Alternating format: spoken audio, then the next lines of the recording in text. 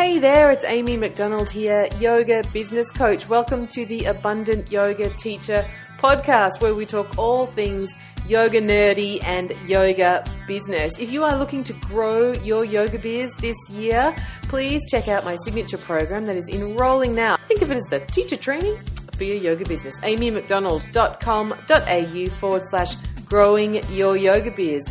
Now on to today's podcast. Hey folks, it's Amy here. Welcome to the Abundant Yoga Teacher podcast. So delighted to have a bunch of people joining me live. I love that. Makes my job way more fun when I'm not just talking to myself. Hey, today we're going to be talking about focus and commitment to mastering your craft. So I was saying just now on Facebook that I have been really enjoying listening to the Mahabharata while I've been spending a lot of time in the car. If you're here with me live, give me a shout out if you like audiobooks. I am a bit of a nut for audio. I like books, you know, no surprise there, right? Amy is bookish. But I like to read, but I particularly like listening to podcasts and audiobooks when I'm doing other things, particularly driving. And so it's been great to listen to these really long books if you have a long time in the car. Over Christmas, I listened to the Ramayana, fantastic. And now I'm working my way through the Mahabharata. It's 40 hours or 45 hours of audiobook. And the version that I'm listening to, look, I'm not a Sanskrit scholar. I can't say as I can compare it to the original text such that it is, however many versions there are. But I'm really enjoying it. And man, is it saucy. Like the stuff that you don't hear about, the sex in this book, 50 Shades of Grey, man, boring. Get yourself on the Mahabharata if you want to have a saucy read. Holy smokes, did you know how Arjuna's dad died? I didn't know this. I knew he died, but do you know how he died? Anyone? Do you know what an antechinus is? It's an Australian, mouse, Australian mammal that has sex until it dies. Just the men. The women, obviously, that would be bad for their species if they died at that point. That's what happens. They fuck themselves to death. Guess what? Yep, you guessed it. The lust. He had a curse on him if he consorted with his wives one more time, instant death. But he did it anyway.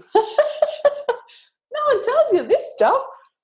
You got to, if you haven't listened to it or read it, it's pure gold. It's awesome. What I love about the version that I'm listening to, I got it on Audible. If anyone wants the version that I'm listening to, hit me up, send me an email, hit me up on Instagram, whatever. I'll tell you. But the one that I'm listening to, I love it because I don't know if they just forgot to edit it properly, but every now and then the narrator does this big sigh, you can hear this. He knows he's got another 35 hours of this thing to read. It's fantastic. And he's a little bit, he's not coy, but he's a little bit conservative in how he talks about things. And it does seem to be that it is translated in a way that seeks to be true to the language, so that things are a little bit vaguely referred to, like consorting with his wife. Super fun. Get on it. I mean, if you're a yoga nerd, you'll love it. And even if you're not, if you're ever wondering what theme to have in your yoga classes, just listen to a couple of hours of the Mahabharata and you'll have so many great topics to talk about, just like we are going to do today. I want to talk about a story. The Mahabharata, obviously it's the epic, right, or one of the two primary epics of India. It's the larger work in which the Bhagavad Gita sits, whether or not that was written at the same time or inserted later. So it's a very, very important text. And as you can imagine, a poem that takes 40 hours to read is a long bloody poem. So within it, there are lots of different additional stories and people's backstory and people's history and people's family line and little little fables and stories along the way that are full of great teachings. And that's what I want to talk about today.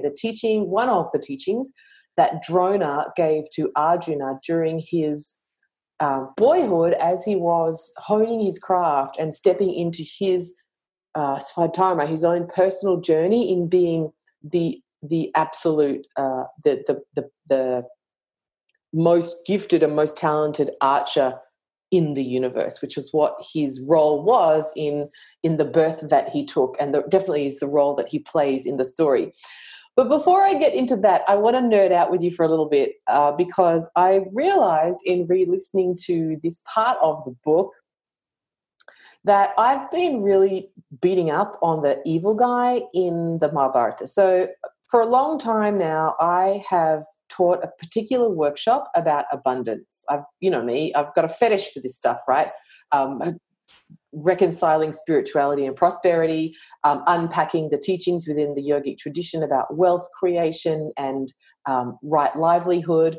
And so one of the yoga workshops that I've taken on the road now, on and off for a couple of years, I think the last time I taught it was in Mullumbimby last year, is about abundance and embodying that on the sticky mat. And so one of the archetypes, or one of the characters from the yoga tradition that models this so well to my mind, is Draupadi.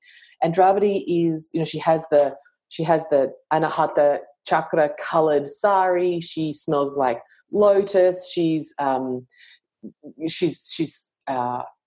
obviously she's very well schooled. She does all the right things. She's the dream girl, right? And she's won by Arjuna in an archery contest. He obviously smashes it because that's his Svadharma, that's what he's meant for. And so Arjuna wins her. At the time, I'm just going to give you the quick and dirty. At the time, that Arjuna was living with his brothers, the twins, Yudhishthira, Bhima, Arjuna, were all living in the forest with their mother, stepmother, mother, depending on which brother you're talking about, Kunti. They were living in the forest because they were in hiding from the bad guys who had tried to burn them down in a house that was cemented with ghee. More that later. Anyway, when I'm teaching my workshop, I love to tell the story about how Draupadi, how Duryodhana, who is the evildoer in the Mahabharata, the primary evildoer, right? The primary antagonist, how he threatened Draupadi and threatened to rape her, and how her inherent abundance protected her, how she called in her divinity and her inherent abundance. And as Duryodhana was trying to pull off her sari to attack her in front of the court, she tapped into her inherent abundance, and no matter how much the evil guys pulled at the sari, there was just more and more fabric, and she could never actually be made naked. And as a symbol of her inherent abundance. I love this teaching. And at the end of that, when they're like, F you, Duryodhana, you can't touch me, she's doing all of that sort of stuff. She tells him she won't wash. She'll be like raw until she gets vengeance, and she's going to wash her hair with like the blood of Duryodhana. It's pretty gruesome. And I've always loved all over this. And he's the bad guy, and go get him, Draupadi, like girl boss. And it wasn't until I was revisiting the Mahabharata these past few days that I realized, you know what, Amy, you've been kind of harsh to Duryodhana, right? Shout out, hey Jody, shout out here in the chat if you're with me on this. So I like to beat up the bad guy. I love to celebrate an empowered feminine heroine. This is all good stuff. But Duryodhana, he didn't have it easy, and I think I've been insensitive to perhaps what made him who he was. So you want to know? If you already know this and I'm boring you, people who are here with me live, let me know. I won't tell you anymore. But if you're kind of interested to know, so there was these two women, right, two queens. They're going to have kids. They're both struggling, but they're going to figure it out. Two brothers, wives, kids. One of the wives, she's struggling. She's struggling to have babies, but they do some magical stuff, and she's promised a boon of having 100 sons, right? Okay, great. She's going to have 100 sons. So as you can imagine, that's quite a lengthy pregnancy to have 100 sons. I have never been a biological parent. I've never been pregnant, but I could imagine that if you are, I mean, just having twins is quite a situation. If you're actually gestating 100 kids, probably quite intense. So anyway, she's been pregnant for a while, and nothing's kind of coming of it. But everyone else seems to be getting pregnant and having these gorgeous, radiant children that are in fact embodiments of the divine, and she's starting to get a bit pissed. So what does she do? Warning: if you're pregnant or easily upset about like harmful stories about children, or I don't know, like terminating pregnancies or anything, warning, okay? This is a fable. That's where I'm going. So she starts to get pissed off, the fact that she's been pregnant for ages and she's yet to actually have these babies. So she like starts to beat up her pregnant belly. Like she gets really pissed off and she's pounding at it and she's just like done with being pregnant already. And what do you know? She gives birth to a ball of flesh. Gross, but that's what happens. And so that happens, and she's like, we call this 100 kids? This is just like, ew, what am I going to do with it? I'm going to just get rid of it, right? This is disgusting. I've had enough, whatever. But her wise husband says, well, you know what? Let's not let this go to waste. You know, this mass of flesh was a gift from the divine. It came as a result of a boon. Maybe we should like do something with it. Okay, so we were going to have 100 kids with this thing. I don't know, let's like cut it up into 100 bits, put each bit into an earthen pot and see what happens. As you do, right? So that's what they do. And as a result, 100 kids are born from these pots of flesh. What? And Duryodhana is one of these kids. So if we think about the fact that, you know, if you are interested, if you are a believer in like embodied trauma or you know, characteristics that come at a genetic level, you can imagine that first being like aborted by your own mother and then divided up into 100 bits and incubated in a pot, probably going to put some resentment into your tissue, right? Then couple that with the fact that you now are born and your mother has 99 other kids who are all the same age as you. Now, I've got friends who've got multiple infants. That's a big job, having all those kids at the same time. Can you imagine having 100 babies all at once? I don't care how many handmaids you got. That's a lot of work. So fair to say that Duryodhana also had a bit of a mother story about not being seen, not being heard, not getting enough attention, not having enough like body contact. You're not lying there having given birth to, well, the pots gave birth to 100 sons, and then they all get time on the chest, right? That doesn't happen. If you're like a contact parent, that's not happening for Duryodhana.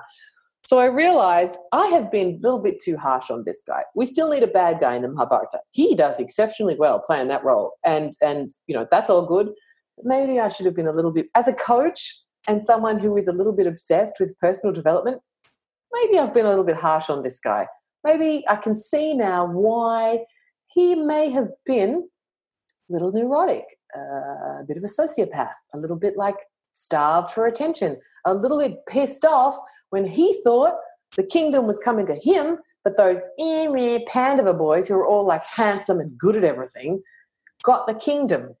I would be, right? He also had a blind father, which these days, so the blind father was supposed to be king, but he was blind, and God, kind of a king who's blind. Then, you know, these days maybe, hopefully, yes. Back then, not a whole lot of support for the vision impaired. Not allowed to be the king if you don't have eyes. So he's also got a dad who kind of got ripped off. He's got a mum who kind of aborted him and then changed her mind and cooked him in a pot. And he's trying to share parents with 99 other siblings. I think I was a little bit tough on this guy. That's an aside. Can you believe it? That's the longest aside I've ever done. First quarter of the podcast. Amy's just been crapping on about poor old Duryodhana, the bad guy. Give me some sugar, those of you who are here with me live. Did you know that? Did you know all of that about Duryodhana? Poor guy. I mean, I don't want to date the man, but you can kind of see where his issues come from. And none of that was the story I actually wanted to tell today. The story I wanted to tell today was one about focus. So a little bit of backstory to the story. As you may know, I have the very good fortune to host a masterminding group for people who have graduated my other programs, graduates of the Growing Your Yoga Business program or graduates from Grow, Serve and Shine, my personal like one-to-one coaching, or graduates of my Abundant Yoga Teacher Retreat. And so these people they've done a whole bunch of training, they've done a whole bunch of work, and they're looking for community and to really go for it, really turn up the volume, dial it up, and move forward in their business. And part of what we've been doing in that group as a challenge is there's 3 things that we all committed to doing every day for 14 days as a way of radically growing our business, radically overcoming limiting beliefs, and really committing to this idea of persistence. And what we've been looking at as a group is that it's difficult to stay focused. It's difficult to keep that very clear vision and stay firmly committed to walking that path. It is very easy to be distracted. And I know even for me, I see this showing up, like, here's again, type me something into the chat if this may also resonate for you, but sometimes distraction is so prolific in my life that there'll be times when I will pick up my phone to check something, and by the time I've got my phone in my hand, I've kind of got distracted about what app I was going to open because I've forgotten what I was going to check, and I find myself, oh, look, there's a notification from Facebook, I'll go do that thing, even though what I got my phone for was to check the weather. Or I need to figure out my bank balance, I'll get the phone to do that, but then, oh, look, there's something on Instagram, I'm going to go look at that, and by the time I finished doing my Instagram thing, I've forgotten that I was even needing to check my bank balance because I was looking to pay a bill or whatever. A distraction happens at those types of micro levels, and it also happens at the bigger picture. What are you really going for? What's your actual vision? Where do you want to see yourself in, heaven forbid, 5 years' time? And without some kind of focus, we just don't get there, right? Or maybe this shows up on your sticky mat. Maybe you go to this has been something for me. I'll go to a workshop and I'll get really inspired about a particular pose, but when I get back to my own self-practice, the realities of how I'm feeling in any day and my commitment to what I'm doing and my focus on that goal sort of diminishes, such that I never actually get back into that same vibration of wanting to achieve the vision that I had for myself in the first place. Maybe you can relate. So if you ever find yourself being too easily distracted, whether it's at the tiny little detail, the day-by-day, moment-by-moment detail, like I was saying about the apps on my phone, that level of gone, distracted. Or if it's at the bigger picture, do you have, I know I had this goal, in my 30s, I was going to work my corporate job, I was going to pay off my mortgage. That was the thing, just pay off my mortgage and then go do whatever else I wanted to after that point. I was like, yes, this is my thing. I can stay in this corporate job, even though it was kind of like not what I wanted to do, but I was committed to it because the salary was going to pay off my mortgage. And once that was done, I could go create my heart-centered business, do my yoga thing, have a good time, forget about it. But along the way, I got distracted. I lost that commitment to that goal, and I ended up staying in my corporate job a whole lot longer because I did all of these other things, which were great, and I wouldn't change them in hindsight, but they did distract me from that goal. I'll just go to Europe for a week. Why not? I'll just go do another yoga teacher training in Indonesia. Why not? Distraction. And without the focus, it's very easy for us to get distracted. Now, there is a time for serendipity. There is a time for sort of divine intervention. There is a time for spontaneous opportunity and delight in pursuing something that you never saw coming. But we get to be mindful about how we interact with those two things. We get to recognize in the moment that it's happening and then make a conscious choice, rather than, like I do with my phone app, just now I'm on Instagram. I don't even know how that happened. Doing, that sort of unconscious, unmindful distraction. So I'm going to take a sip of water. If this is all making sense to everybody who's here with me live, type me something into the chat and then I'll tell you the story and what it means for us in business. All right, so So Drona was a very powerful, skilled, accomplished uh, um, warrior. That's what I'm looking for. Teaching, and he assumed the role of becoming the teacher of the princes of the land and of adjacent lands. In fact, people would come from other kingdoms to learn from Drona. He was he was the master. He was the best person. If you were going to learn this thing, you had to go to him. And so despite having some family conflict, Drona was the teacher to both the Pandava boys, so those 5 boys with Kunti, Draupadi's husbands, the good guys, and also the Kauravas, the bad guys, Duryodhana being one of them. Drona was also had a son who was very accomplished in his own right and as a warrior, and he was also a student of Drona. So you can imagine these boys. This is early in their journey. They're not sort of into manhood yet. They're learning how to practice. They're learning the skills in what it takes to be a warrior, and part of that is Drona setting them challenges to test them along the way and see how they're going. What is the efficacy of their skill? Are they being attentive? Are they pursuing their path? Are they being mindful? Are they getting better at what they're meant to be doing? Now, not everybody was ever going to be as good as Arjun because that was his Svadharma. He was going to always be the most skillful archer, and more of that in the Mahabharata. His brothers, for example, had different skill sets. Like Bhima, his brother was massive, and his weapon was the mace. Right? He was less about mastery and skill with the arrow, and more about like beating things to death. Love this aside. You know how they live all together, the mother and the 5 brothers and then the shared wife. And this is how they did the meals, right? Because Bhima was like, big, massive, beat things with mace. They would make the food.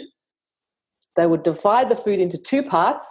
Bhima would get one whole part, and everybody else, then what was left was separated for Arjuna, Yudhishthira, Kunti, Draupadi, and the twins, like 6. Bhima got one half of all the food, and then the other half was broken down into 6 portions. Like, that's how intense he was. He was never going to be one for like precision and skill. However, he was still a student of Drona. So anyway, one day Drona decides that he's going to set this particular challenge, and he has this, depending on your version, I'm going to go with the vegan version today. He has this wooden bird that he hangs in a tree.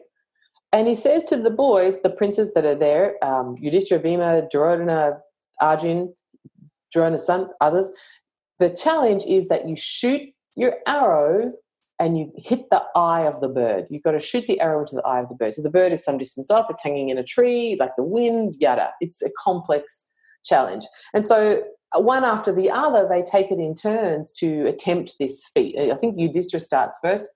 He shoots, he misses, and Drona says, "Okay, well, let's talk about it. You know, some coaching on the training course. You know, let's talk about it. What did you do well? What could you do better? What happened?" They're unpacking it, and Drona says, "So, what did you see? You know, what were you aware of when you took the shot?" And Yudhishthira says, "Well, you know, I knew that you guys were here, and the forest, and the tree, and the bird." And Drona says, "Okay, well, got it. That's probably what happened next." So the next punter comes along, shoots the arrow, doesn't get it either. And again, the same thing. Well, you know, what were you aware of when you took the shot? Well, the forest and the tree, and the bird and the eye of the bird, but didn't make the shot.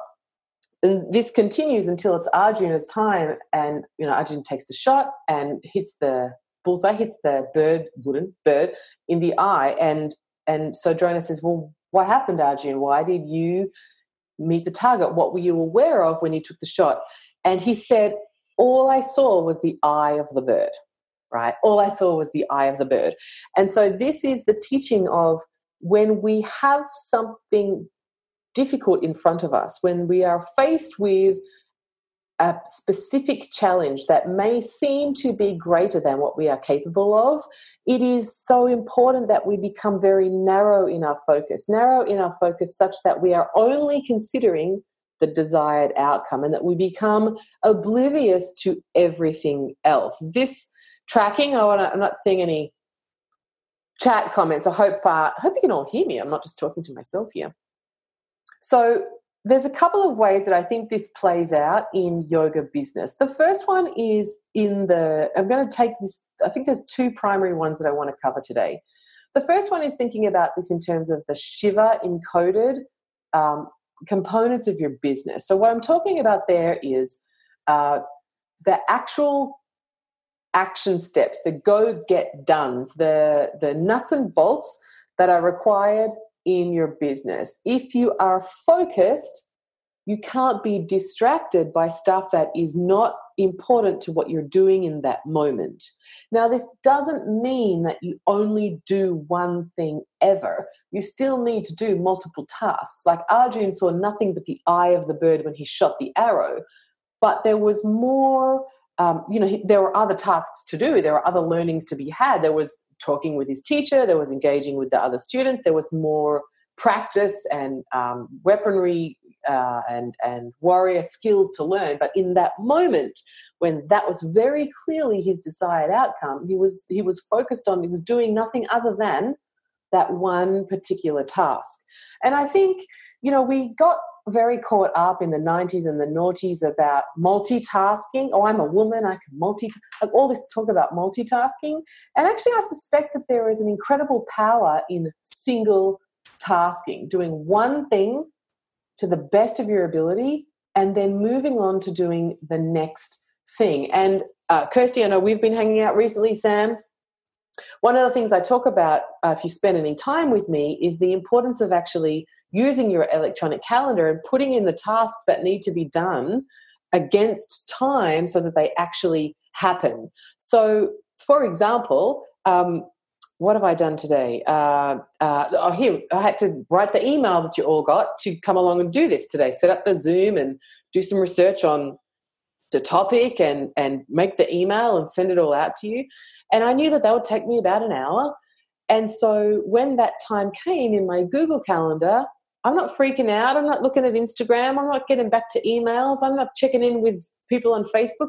All I am doing is that task. I'm shooting the eye of the bird in that moment. I have to, in this moment, prepare the email, set up the Zoom, send out the email, and prepare the content of what I want to share for the podcast, right? And then when that is complete and I've achieved that task, I've taken that shot, I can move on to the next task. Think about here in the Shiva encoded component of what it means to be an abundant yoga teacher, in the nuts and bolts part, is starting to look more at single tasking as opposed to multitasking. Over the course of my day, I've recorded some other podcasts for you. I've interviewed a really cool yoga guy. I'll tell you more about that later. I've cleared my inbox. I've got back to people on Facebook. I've done a Facebook Live. I've done a bunch of other things. But in any given moment, I'm working on just one thing. And that is incredibly powerful. I'm not jumping from task to task, such that when I am focused on preparing the podcast, my mind gets to be completely focused on preparing the podcast. And when I am interviewing this guy, I get to be totally present with him and holding space for that and asking great questions and interacting with him to get a great result for all of you. When I am getting back to my clients and their emails, I'm not thinking about other stuff because I'm completely focused on the task at hand. And as a result, much more efficient, much more present, and I'm getting through things a hell of a lot faster because I'm sitting down, doing one thing, moving on, doing the next thing. Sam says, I've started doing this week and it's mostly working much better. Awesome, Sam. I don't have crazy Post-it notes. I used to be addicted to Post-it notes everywhere, all the things I had to get done. Now it's just in my calendar. Like today, I had received the invoice from the retreat center that I used in Thailand. and we got to do a telegraphic transfer thing because they're in Thailand and I'm not, and it takes a little bit of time. I'm not freaking out about, oh yeah, I mustn't forget to pay that invoice. No. It's in the calendar, and when the time comes, it says, ping, pay the invoice. Okay, it's time to pay the invoice. Sit down, do the transfer, do the thing, done. No drama, just actually achieving the result, hitting the eye of the bird. Jody says, all good, Amy. I'm just enjoying your storytelling. I'm glad it didn't gross you out too much, Jody, with all of that like abortion jar situation. Blah. Anyway, there you have it. So this idea of shooting the eye of the bird or having that incredible focus. So let me backtrack, because the other people in that competition, Bhima, Duryodhana, Yudhishthira, Drona's son, they were skillful warriors, right? They were practiced. Remember, they were learning from the best in the land. In being Drona's student, you didn't just he was your guru. You had to become his devotee. People were not allowed in. People that was, there's a whole other story about what happens when you say Drona's your teacher, but he hasn't actually accepted you. If you're in that school, it's because you're already awesome. And yet, because they were, they knew they had the gear, they'd had the practice, they knew the stance and the technique and all of that stuff, but because just slightly being aware of other things, they couldn't achieve what it was that they wanted to achieve. Were they good? Yeah, they were exceptional. But distraction still prevented them from achieving the goal that was paramount at that time. So if we think about this in terms of the more Shakti encoded part of what it means to be an abundant yoga business owner, where I really see distraction come in, or being aware of things other than your desired goal, is mindset and what it is that you're thinking about. So for example, I'm going to use an example of one of my clients who has a retreat to fill, and there are multiple ways that this retreat situation could go down. It won't now, but back when we started working on it some weeks ago, no one had booked in. The early bird was almost up, and so there was a bunch of ways that could have gone down. Maybe no one would sign up at all. Maybe only a couple of people would sign up and she'd lose money. Maybe a couple more and she'd break even, or maybe she'd fill it and make great money and have a good time. There's sort of the four kind of variations. And she was aware of all of them in the moment. But if we think about, this, like Yudhishthira going to take the shot, he's aware of the other warriors. He's aware of the forest. He's aware of the tree. He's aware of the bird. He's aware of all of the different things around him. And because of that diffused focus, he doesn't achieve his outcome. And I think this shows up in mindset. If you are contemplating anything other than the exact result you want, if you are indulging any fear, any self-doubt, any consideration of an outcome that is different to the one that you specifically desire, you're not going to hit the eye of the bird. So if we think about, I want to know from people who are here with me live right now, like, what's something that you're working on, or what's a goal that you have in your business where you have a desired result, but you know that you might be like sort of swooshing from side to side. Maybe it'll be this way, or maybe it'll be that way, or what will I do if that doesn't happen, or like any of that sort of ambivalence around the outcome. Are you doing that like choose your own adventure? Are you mapping out all of the potential outcomes that may eventuate? Are you sharing your energy across, maybe I cancel it, maybe it's half full and I lose money, maybe I just break even, maybe I crush it, like anything like that? Sam saying the Japan Mindful Tour. Yes. So anywhere where we're doing this, right, if we come back to the story of Drona and what he taught those boys, anywhere where we are focusing on more than the exact thing that we want, we are so much less likely to achieve that outcome. So that if we have had the Shiva encoded here, go do this, of get yourself a calendar, do what you're told, don't do anything else, don't color outside the lines. From the Shakti encoded mindset perspective, the task, the homework from this podcast, the go-do from this podcast is notice where you may be considering multiple options, particularly if they are not actually the option that you want. Where are you making yourself available or diffusing your energy, diffusing your focus across multiple possibilities, when in fact, if you're true with yourself and tuned in, there is only one possibility that is the right one for you. There is only one wooden bird in the tree. That it only has, it's like that is the eye that you are going to shoot. Nothing else is going to cut it. If you're thinking about the tree, or you're thinking about the guy behind you, or you're thinking about the wind, you're distracted from your focus, which is actually the eye of the bird. So this shows up in thought patterns that are taking you away from your actual goal. So my loving invitation for you all is to think about, what is that thing that you are working on right now, whether it's getting your website completed, or I don't know, completing some online training, or maybe it's something that you're working on in your sticky mat, or maybe you've got an event or classes that you're looking to fill. But consider that one thing and start to notice when you allow yourself to become aware of more of anything other than your desired result. Anything other than your desired result. Because your job, and Arjun shows us this so beautifully, is to be wholly committed to just that thing. To be aware of nothing other than the eye of the bird. To be completely committed to that particular outcome. And any time that you find yourself swaying, thinking of, oh, maybe I would be okay if it's only half full, or maybe I should cancel at this time, or I don't know, maybe inversions aren't for me and I'm just going to go back to back bends, or whatever your thing is. Anytime you notice that you are talking yourself out of that goal, that you are choosing to diffuse or dilute your vision, grab it, notice it, and come back to your point of focus. This is particularly true for any negative thinking or fear that comes up. We see this in, Yogananda teaches so beautifully on this. We see this in sort of the law of attraction work. You gotta keep your mind on what you want. The power of thought to create your own reality. Arjun was thinking about nothing but the eye of the bird, and the eye of the bird is what he got. Where are your thoughts creating a reality that you don't want? Because you're thinking about something that is not your ideal outcome.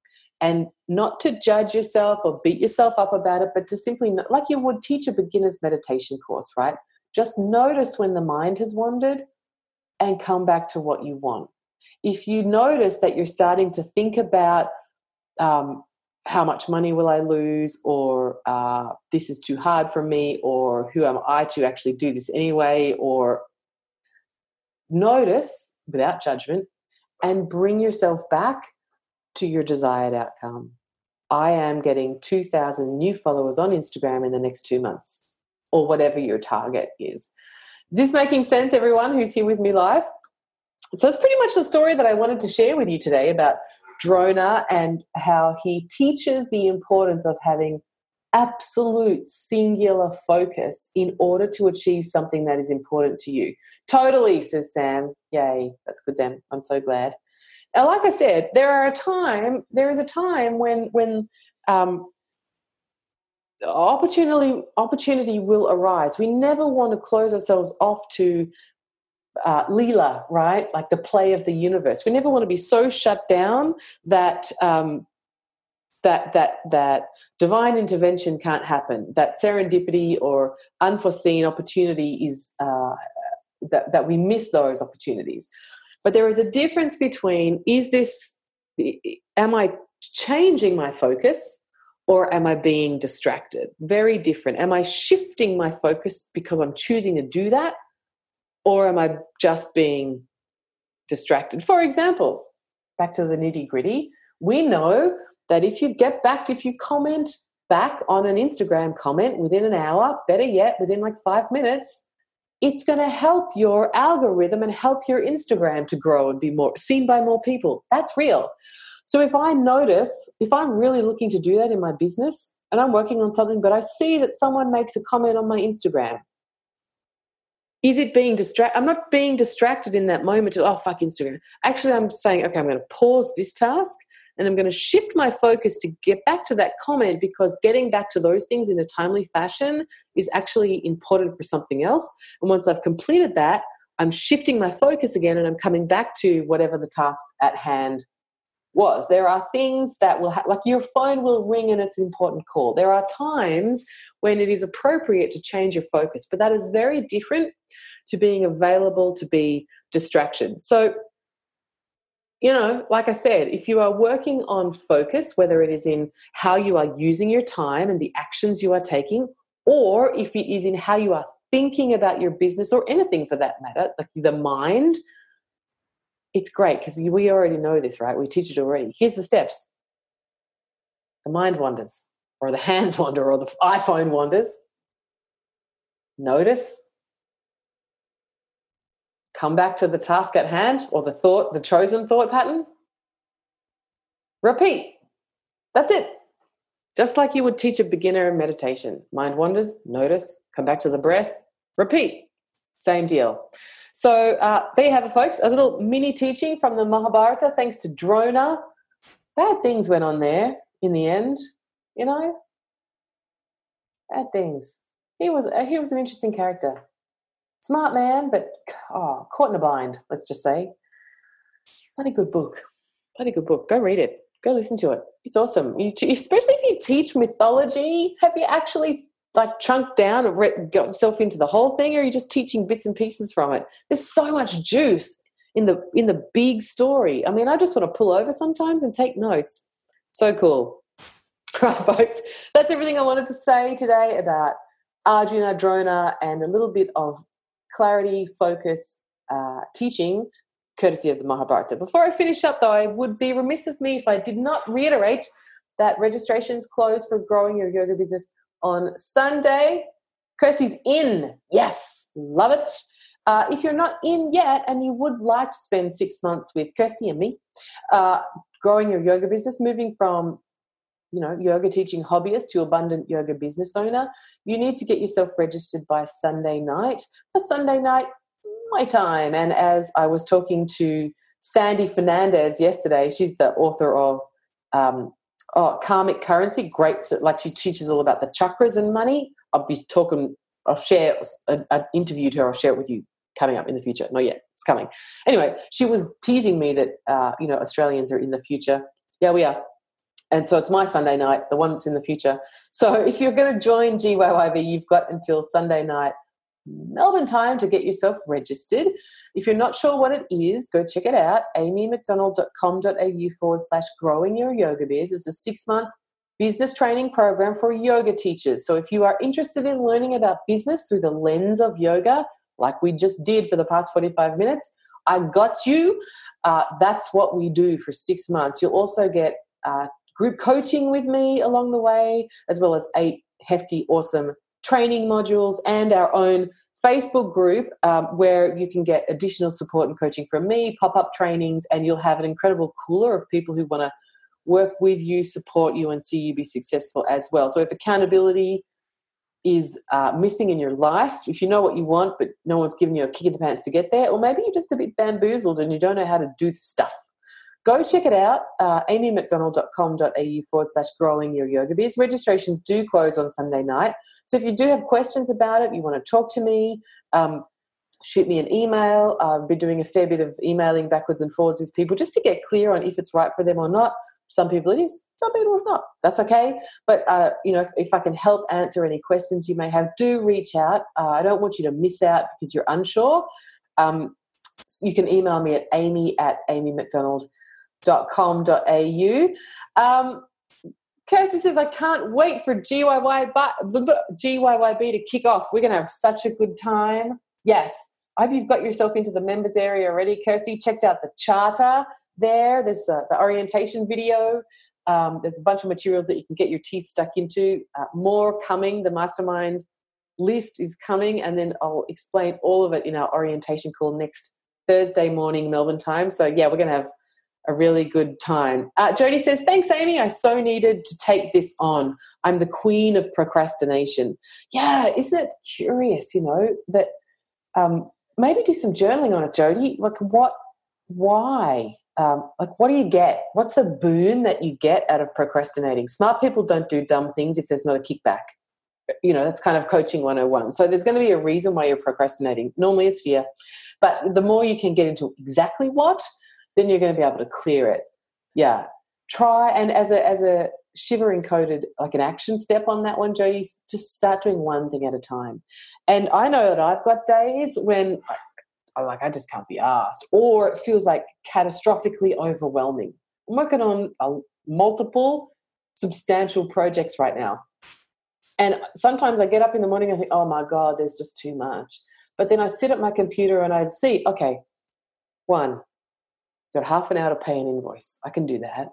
2, you've got an hour to send out an email, set up a Zoom call. I can do that. 3, interview this cool guy about yoga teaching. I can do that. And then it doesn't seem overwhelming and I'm not avoiding doing all of it because it feels like, Luke Skywalker in the trash compactor. It's actually just steps. And I can take one step at a time. It's just chroma, right? Just building in a sequence, one step at a time. And I'm thinking about, the eye of the bird is in the next half hour, I pay this invoice. Done. In the next hour, I send out this email. Done. In the next hour, I clear my inbox. Done. Step, step, step. Love it. Yes. All right, folks. Thanks, everybody who has been here with me live. Super fun, as always. Thanks for letting me, nerd out about yoga. Could do it all day long. Yes.